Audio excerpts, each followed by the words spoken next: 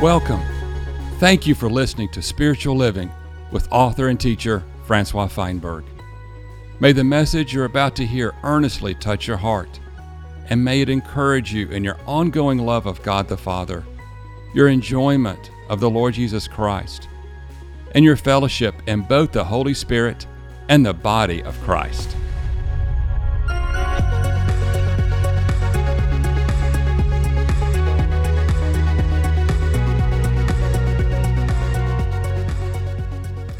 In the spiritual life, I am very often tempted to think that God can only speak to me when the circumstance and the settings of life are rather peaceful and tranquil.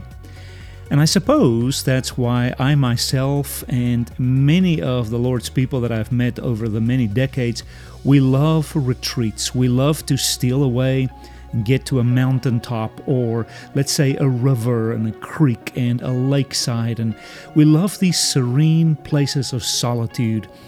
And we light a candle perhaps, or we sit on a rocking chair next to a fire pit, and we read and we listen to music, we play our guitars, and somehow in all of it, the food and the environment and the people, God touches us. And I've had many encounters with God in serene settings like that, beautiful, controlled environments. But there was a man in the Bible who had an encounter with God that had nothing to do with serenity. There was nothing beautiful about it. In fact, his life and the entirety of the narrative of his story is one of perpetual chaos. In the book of Job, we read of a whirlwind, but in all actuality, it's more like a tornado, or even worse, a hurricane, if you will. It is gale force winds at its strongest. And as you'll see in this message, God spoke to the man Job out of that whirlwind. That is, out of chaos, out of destruction, out of mayhem, out of an uncontrolled environment where nothing is clean, nothing is organized, nothing is controlled.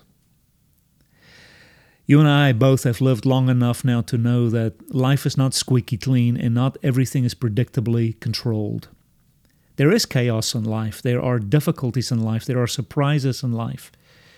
There are tornadoes in life. Here in North America, every year, this continent is just bombarded with tornadoes and hurricanes that just decimate the structures, not to mention the lives of countless of people on an annual basis. The book of Job speaks of God coming out of this whirlwind, out of this absolute chaos, and touching a man.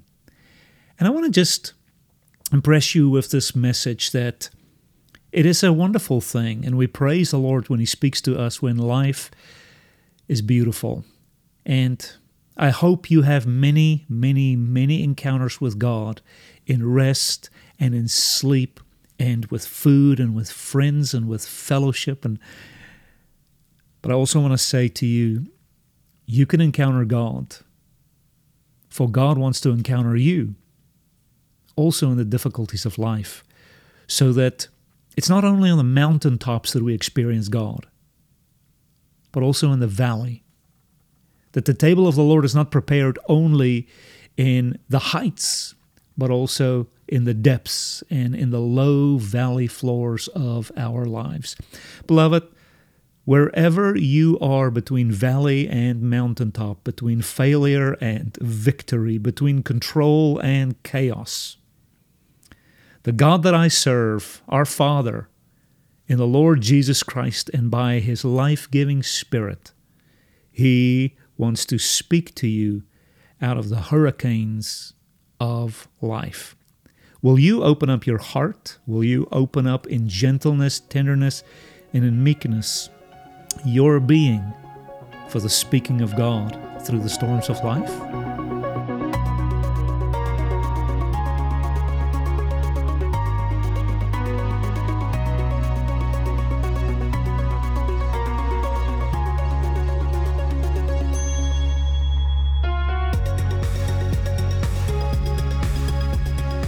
In chapter 1, a storm comes into this man's life, and I want you to notice this. It says, and behold, in chapter 1, verse 19, it says, behold, a great wind came across the wilderness, and that wind struck the four corners of the house, and it fell upon the young people, and they are dead.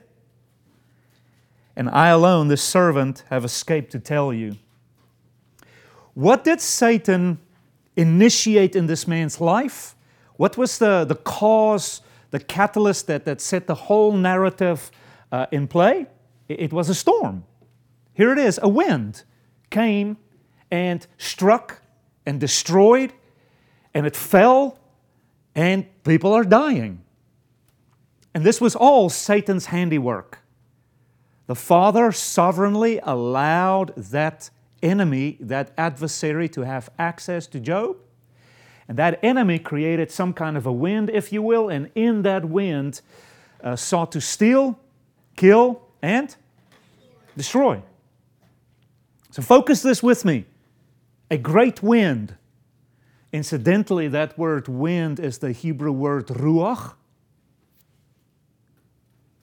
But here in context, it's not the wind of the Holy Spirit, it's the wind, the ruach, of destruction.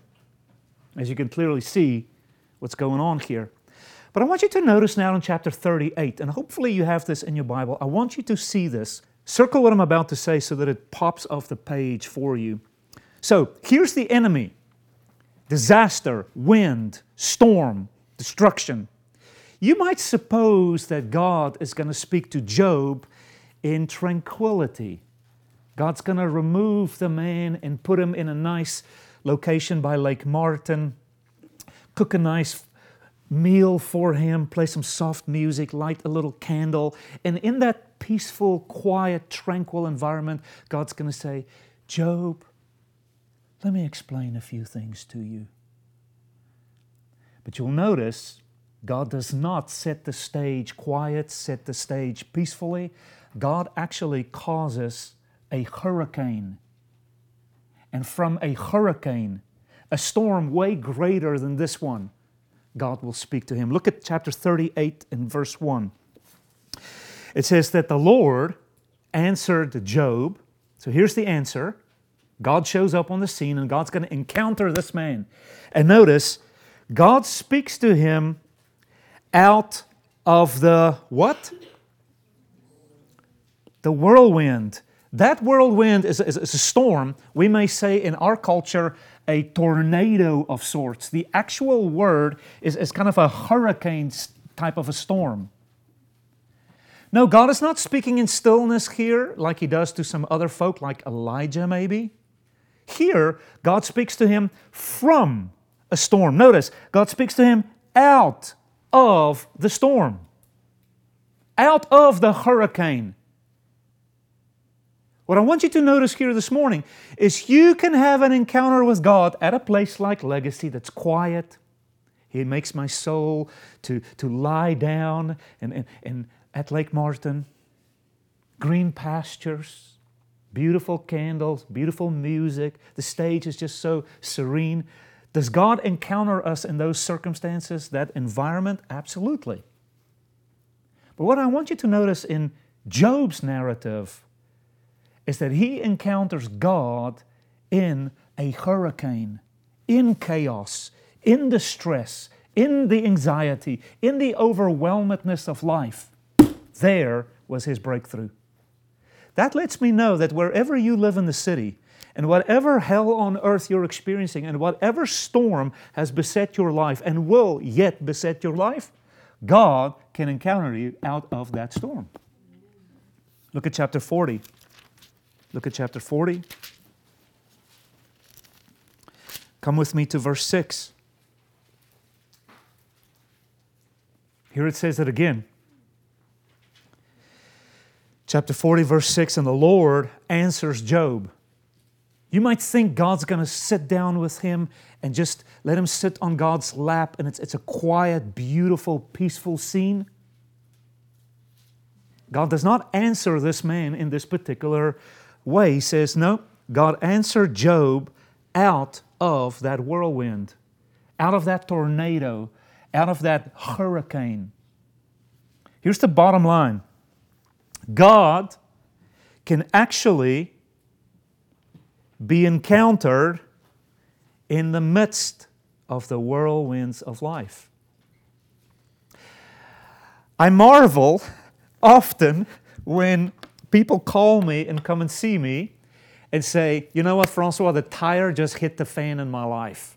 I need some help. God has left me. Satan is pounding me to a pulp, and I need to make some sense out of this. And sitting on this side of the counseling chair, I'm just like, yay, God. Thank you, God. God created a storm, and God is encountering this man in the storm, but he is not discerning of the voice of God. He's rather looking at the storm and remembering previous storms, if you will, and he fails to hear the voice of God in this particular storm. So many of us miss encounters with God because we escape the storm and we run to a quiet place, maybe a tranquil place. And there is a place and there is a time, like in Elijah's narrative, where God met with him in a quiet, peaceful environment. But some of us, God is allowing your boss to be an ornery person. He's allowing your professor to be a thorn in the flesh to you. God's allowing a little bit of difficulty to create a storm in your life so that God can encounter you there. And when you every single time rebuke Satan, now listen, there is a time when the storm is of Satan, you say, "Get behind me, devil." But you better be very careful, because there's also sometimes a storm that's of God. And if you rebuke the devil at that time, you miss out on an encounter with God. That's why it's so important that we don't just have one recipe for everything in life. If you notice in the Bible, God works with all the men and women in the Bible so unique, so that each one inclines his ear and say, "Oh God, today, in this situation, what do you want to say? How do you want to go about this?" You can't just live off of yesterday's breakthrough or yesterday's power or yesterday's method. If you remember Moses, at one time God spoke to him and said, "Strike the rock. Today you need to smite that rock and water's going to come from that rock." So Moses hit the rock and water comes out. A couple of years later, God said to him, "Speak to the rock and water's going to come out." Of course, Moses gets angry and he hits the rock twice. Moses is just going on yesterday's recipe, yesterday's formula, if you will. It is so important that in all of the storms of life, you're very discerning which one to rebuke, which one to resist, and which one to just say, "Oh God, speak on." Can y'all follow what I'm saying? You're going to need to not only have the voice of the Spirit within you, but you're going to need to have around you the counsel of wise people that say, okay, this storm, this is of the devil. Here we resist, we stand, here we fight. And often, as I do counseling sessions, as I do life and ministry with people, the storms is not the devil. Occasionally, the devil is in there, but most of the storms is just God causing a whirlwind in this man or this woman's life so that they can meet God there in a very, very unique way. And so they come and they complain, and I have a situation at the moment where the brother is very down on his luck. Oh, God is against me, and the devil is pounding me, and I'm like, yeah, work on Jesus. Because I see what he can't see. He just sees the storm as steal, kill, and destroy. But sitting on this side, I'm like, oh wow. God is setting this man up for such breakthrough, such growth, such sanctification, the fire that is burning in this man's life. It's not comfortable. It's not desirable. But this refiner's fire is actually working gold in this man. Oh God, even increase the fire. And people often look at me strange when I pray for them and just say, "More, Lord." And what I mean is more whirlwind, Lord. More Let's up this from an F3 to an F4 to an F5. Destroy this man's flesh. Go ahead, God, burn him. By then, I've lost my audience. What Job needed was to see God in the midst of that whirlwind. No doubt the storm that was satanic destroyed and hurt, no doubt. But what Job needed to see is that God is also the one with the last say of the storms of life. And if you know the back end of the story, as you will find out this morning, God restored sevenfold everything that the storms of life destroyed in this man. So God wanted to show Job, I am there with you. And in that chaos, I can actually work sevenfold. What Job needed was not full understanding, full explanation. You'll notice God never explained to him that he had a counsel with the devil and unleashed hell in this man's life. It was a mystery for Job. Job never learned what happened in that dimension. And I submit to you, you and I will never know all that happens in that dimension. We just experience the storms of life. But somehow in it all, God did not want to explain to the man too much. God just wanted to show up in that storm, like Jesus in that boat of the disciples when all hell is broken loose around them and the storms is about to threaten and kill them. Jesus is right there asleep in the storm.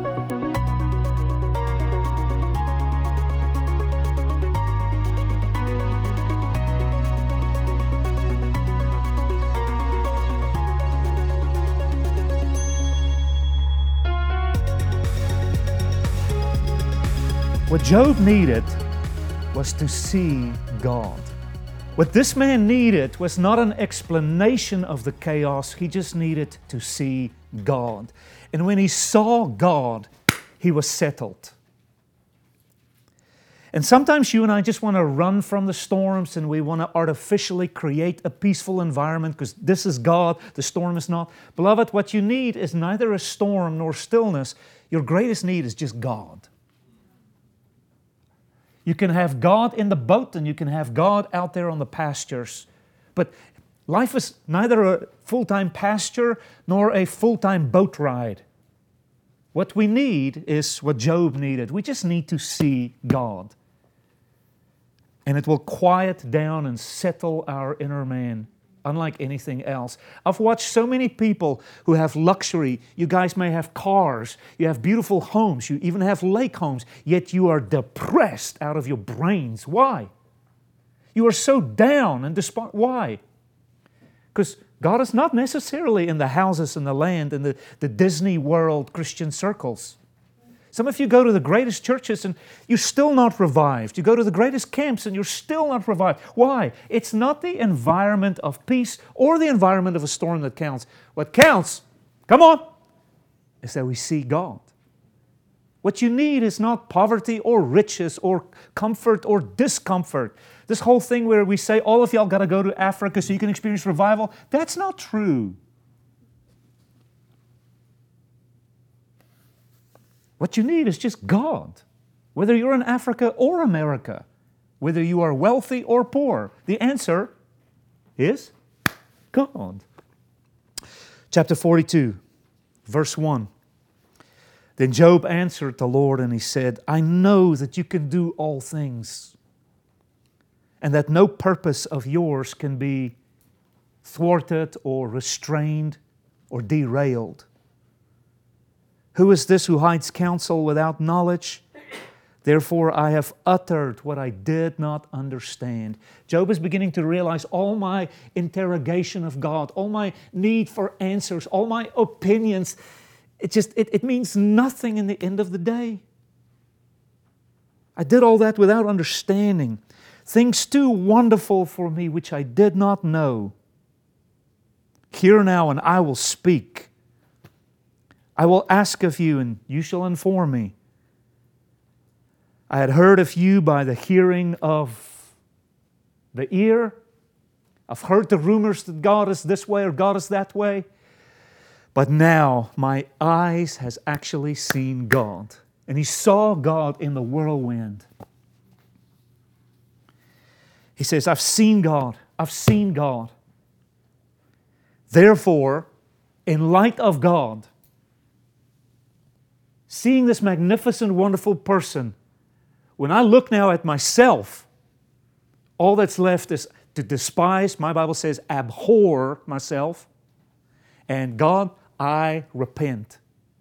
I repent. In dust and in ashes. The great breakthrough in Job's life, if you read very carefully, was not a meticulous explanation. It was just an encounter with God, and it was enough.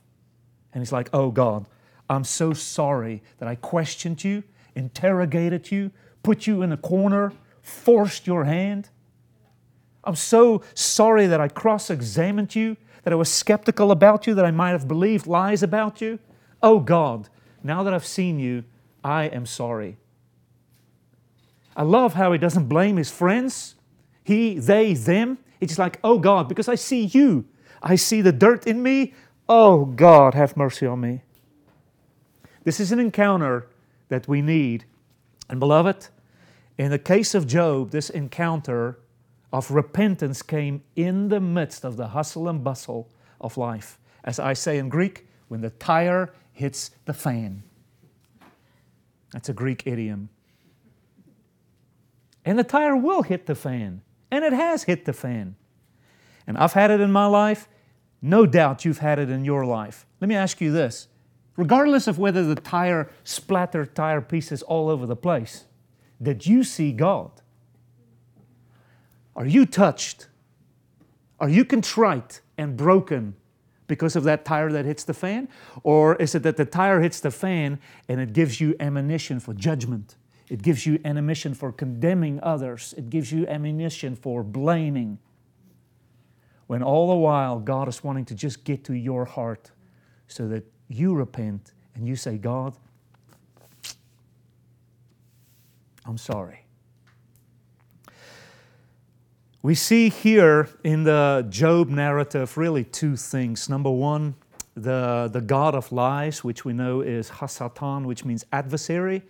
He ruins. He's out to seek, to kill, and to steal, kill, and destroy. And we know that the story of Job is really the God of life that restores. In the New Testament, we have two pictures, respectively here of Satan and of God. You may know this verse very well in 2 Corinthians chapter 4, how it speaks of the devil. It says, in the case of the unbelievers, those who reject God, those who stay hardened against God, the God of this world has blinded their minds so that they are kept from seeing the gospel and the glory of God. That's exactly what happened in the book of Job. It's as though Satan himself did not want Job to see the glory of God, which is the very thing that happened at the conclusion of this narrative. He saw God. He saw the glory of God. And he was a changed man. In the storms of life, there is a war on you seeing God. No wonder we shake a fist at God. No wonder we throw stones. No wonder we blame. And we don't see that in the storm there can actually be glory. What's going on? The God of this world is blinding me. Putting blinders, literally a blindfold on me so I don't see God in the storm. That's why I get angry, I blame, I get offended. Lest I see. On the other hand, the God of life restores. Satan is out to ruin, to blind, so that instead of just saying, oh God, here I am, we would rather say, God, why didn't you? But the God of life is all about restoration. The God of life is all about finding you in that storm and stripping your eyes from blinders so that you can see God in that difficulty. And He wants to just show you His glory.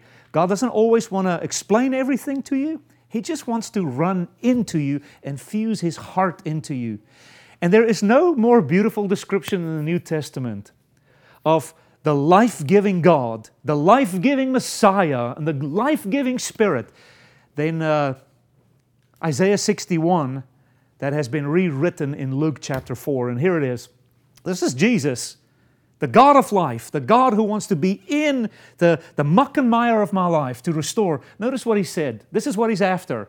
Instead of stealing, killing, and destroying, He says, the Spirit of the Lord is upon me because He's anointed me to proclaim good news to the poor, to proclaim liberty to the captives, recovery of sight to the blind, and to set at liberty those who are oppressed by the devil, and to announce, to proclaim the acceptable year of the Lord's favor.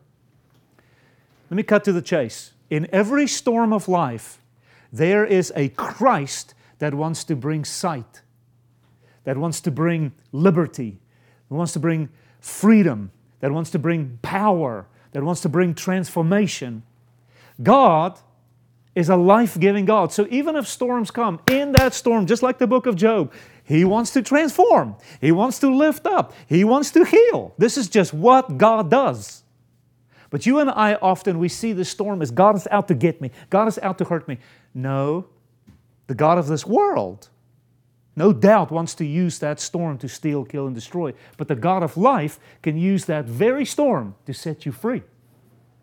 You've got to learn to discern the Spirit of God versus the spirit of this world, the spirit of Satan, the spirit of this age. Can you follow with me?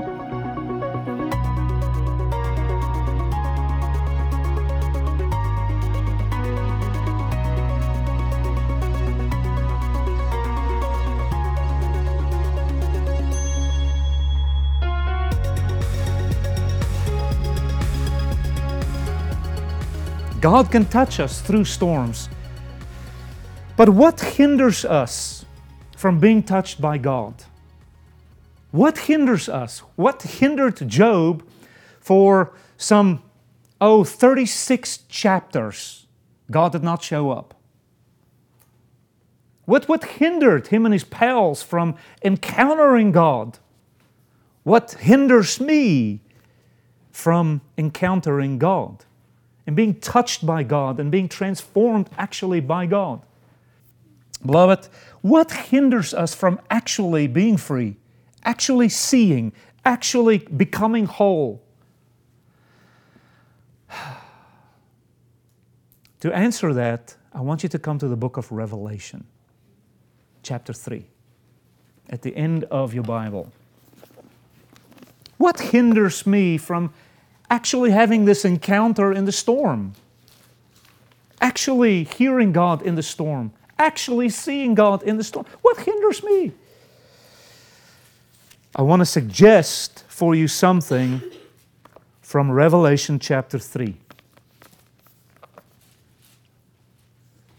And this is the area, like Job, that we need to check in repentance and say, oh God, if I've had this attitude before you, this disposition before you, oh God, I repent in dust and ashes. What hinders us from actually encountering God? A myriad of things. Sin, being deaf, hard-hearted. There's so many things. But I want to give you a concrete example from one of the 7 churches in the book of Revelation. And this is the church of Laodicea. Laodicea. I want you to come with me to verse 14.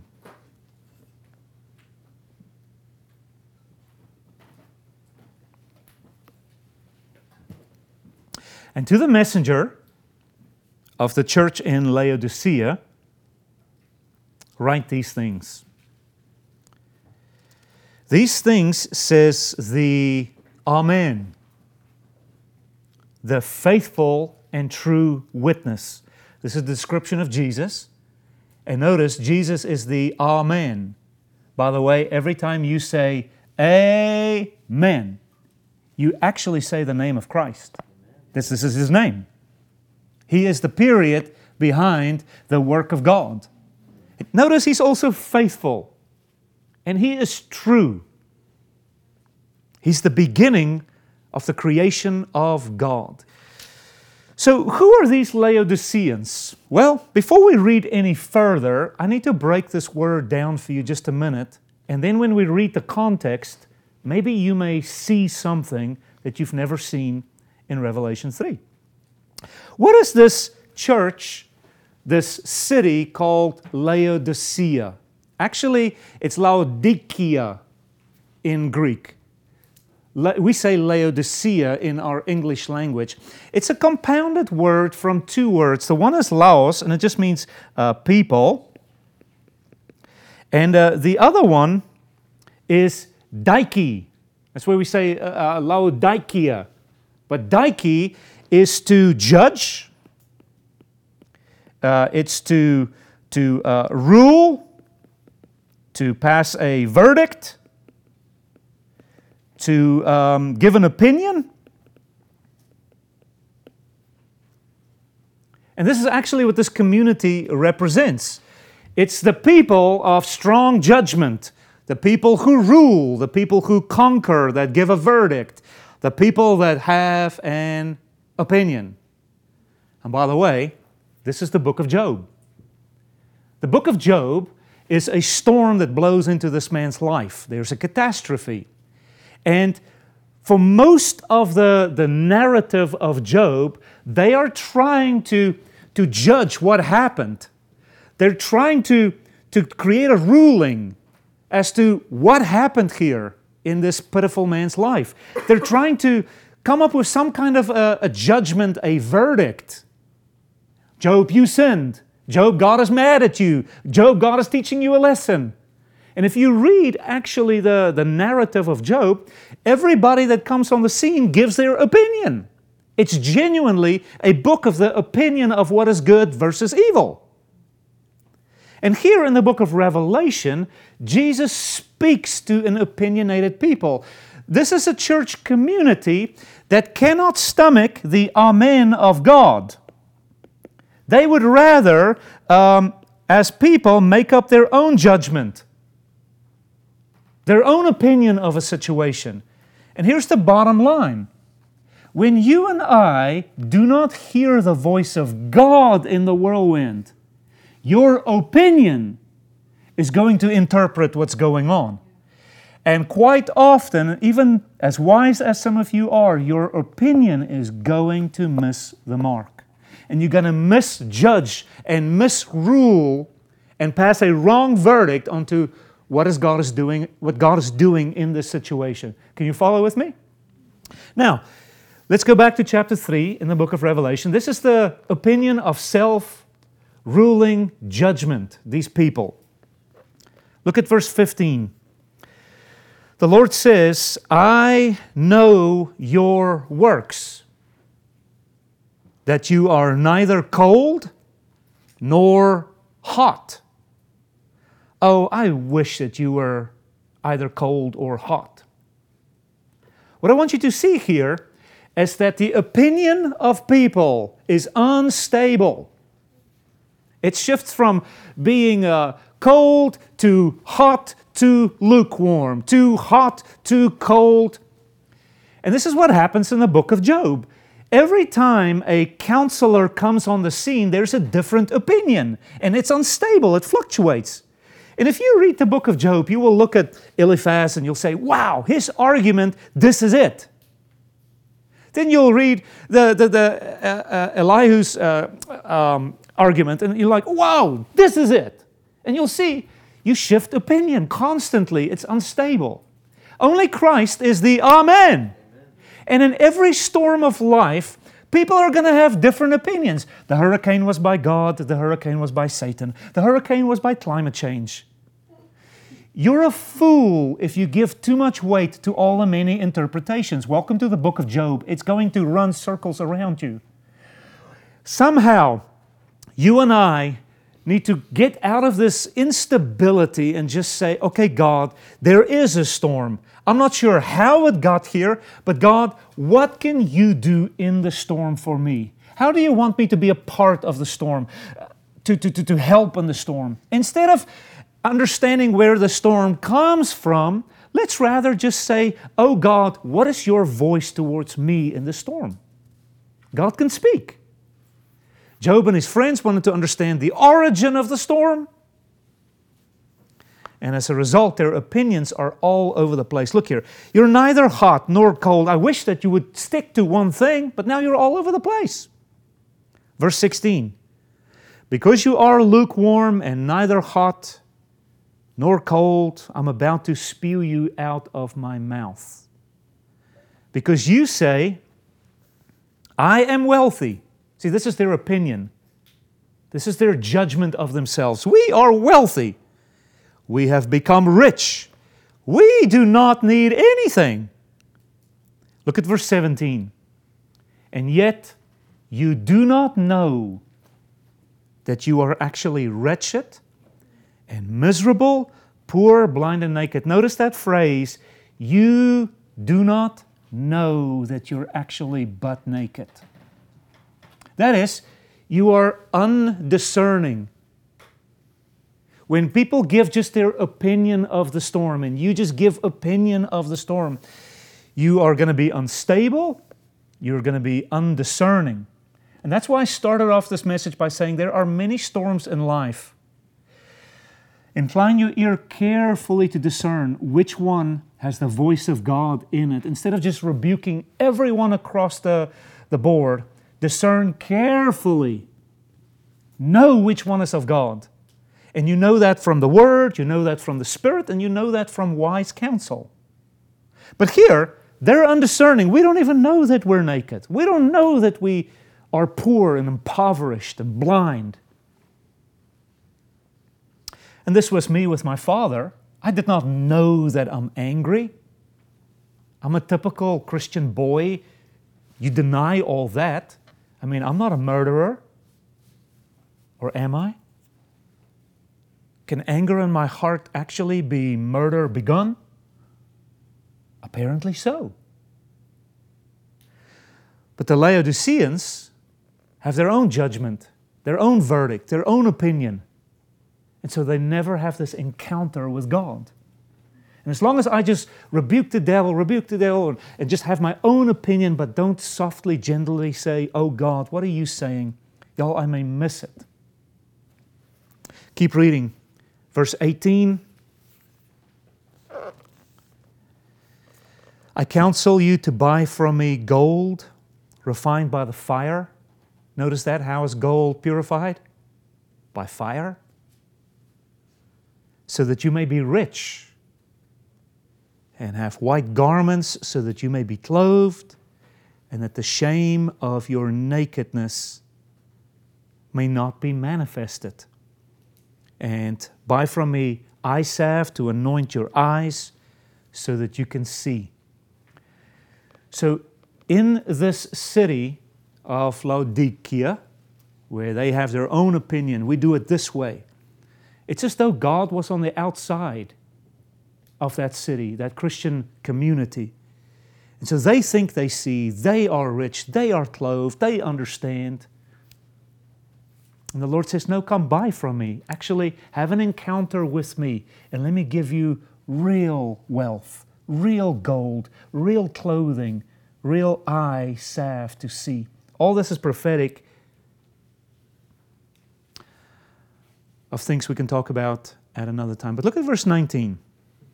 As many as I love, I reprove and I discipline them. So therefore, be zealous and repent. Kind of like Job. Have an encounter with God and let it bring repentance of your own opinion. And you'll often see that not only are our opinions unstable, it's all over the place, our opinions are undiscerning of the work of God in that moment, but also our opinions are undeterred in the sense that I'm going to keep going this way. And the Lord says, no, repent. Repent. Now I want you to come to verse 20. Look at verse 20 in your Bible. And by the way, he's talking to a Christian community here. He says in verse 20, "Behold, I stand at the door and I..." Where's Jesus? He's on the outside. See, as long as you and I, like the book of Job, live in our own opinion, and we script life for ourselves, as we said this morning, then in that opinion and in that self-ruling judgment, God stands on the outside. And He wants to come in. Notice, He says, "If anyone hears my voice and opens up the door," how do you open up the door? Through repentance. He says, "I will come in to him, dine with him, and he will dine with me." Beloved, there's one word that describes that. I want to have an encounter with you. Job, I don't want to explain everything to you so meticulously. I just want to show up and walk into your life, in that storm, and touch you. I want to come in. "And he who overcomes, to him I will give to sit with me on my throne, as also I overcame and sat on the throne with my Father." We can overcome in the storms of life. If you discern the Lord very carefully, and you incline to the Lord very carefully, and open tenderly to the Lord very carefully, the refiner's fire can actually cause you to be an overcomer. And now in that storm, you've gained authority. You're an overcomer. You can rule and reign, and you can tell other people, hey, the storms of life, you can rule and reign over it. You can actually overcome. So now you have something to say. Why? Because you're with the Lord on the throne. You've weathered the storm. You've come out of the storm. You've seen God. Your life is touched. You're a different person. Amen? What I learned here is a few things. Number one, repent of self-righteousness, Job. Repent of self-righteousness. Self-opinion, self-judgment. This is the way. This is what I'm doing. Just allow God to be the Amen in that storm. And watch out for self-rightness. Number two, as you are in the storms of life, and it's blowing all over the place, ask the Lord to remind you of previous miracles in your life. No doubt God has shown up in your life. No doubt He's answered. No doubt He's touched you, brought a breakthrough in some way. Remember those, because when the storms of life blow, it's good to say, wow, I weathered that. God brought me breakthrough there with the Red Sea. I can trust Him for water, for bread here in the desert. Remember previous miracles. This is something we do at Legacy. As you're in the storms of life, I want to tell you, relearn the basics of God.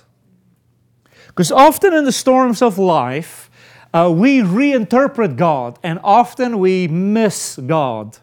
With our own opinion, oh, He must be mad. He must be evil. He's changed His mind. Maybe I'm not chosen. Maybe I'm not predestined. God's teaching me a lesson. And often we misinterpret God. It happens so often. That's why we get offended with God. I would say to all of you, when the whirlwinds of life hit, go back to the basics of who God is. And I tell you, don't consult the opinion of man or culture as to who God is. Just go back to the basics. God is life. God is eternal. God is spirit. God is sovereign, as we might say. God is wise. And just go read the Psalms again and just see how the psalmist describes God in the most basic terms. Get back to the basics. And it's one of the things we enjoy at Legacy. Students come here and they've forgotten the basics of God. And we take it upon ourselves to just revisit the ABCs of who God is. It'll keep you in the storms of life. Repent of self-righteousness like Job. Remember your previous miracles.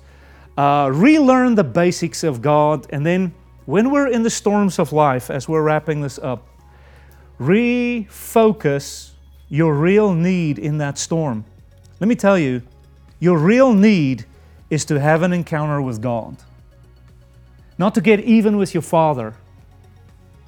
Your real need is not more money, more houses, more land. Your real need is not to get rid of someone, to have an addition of someone.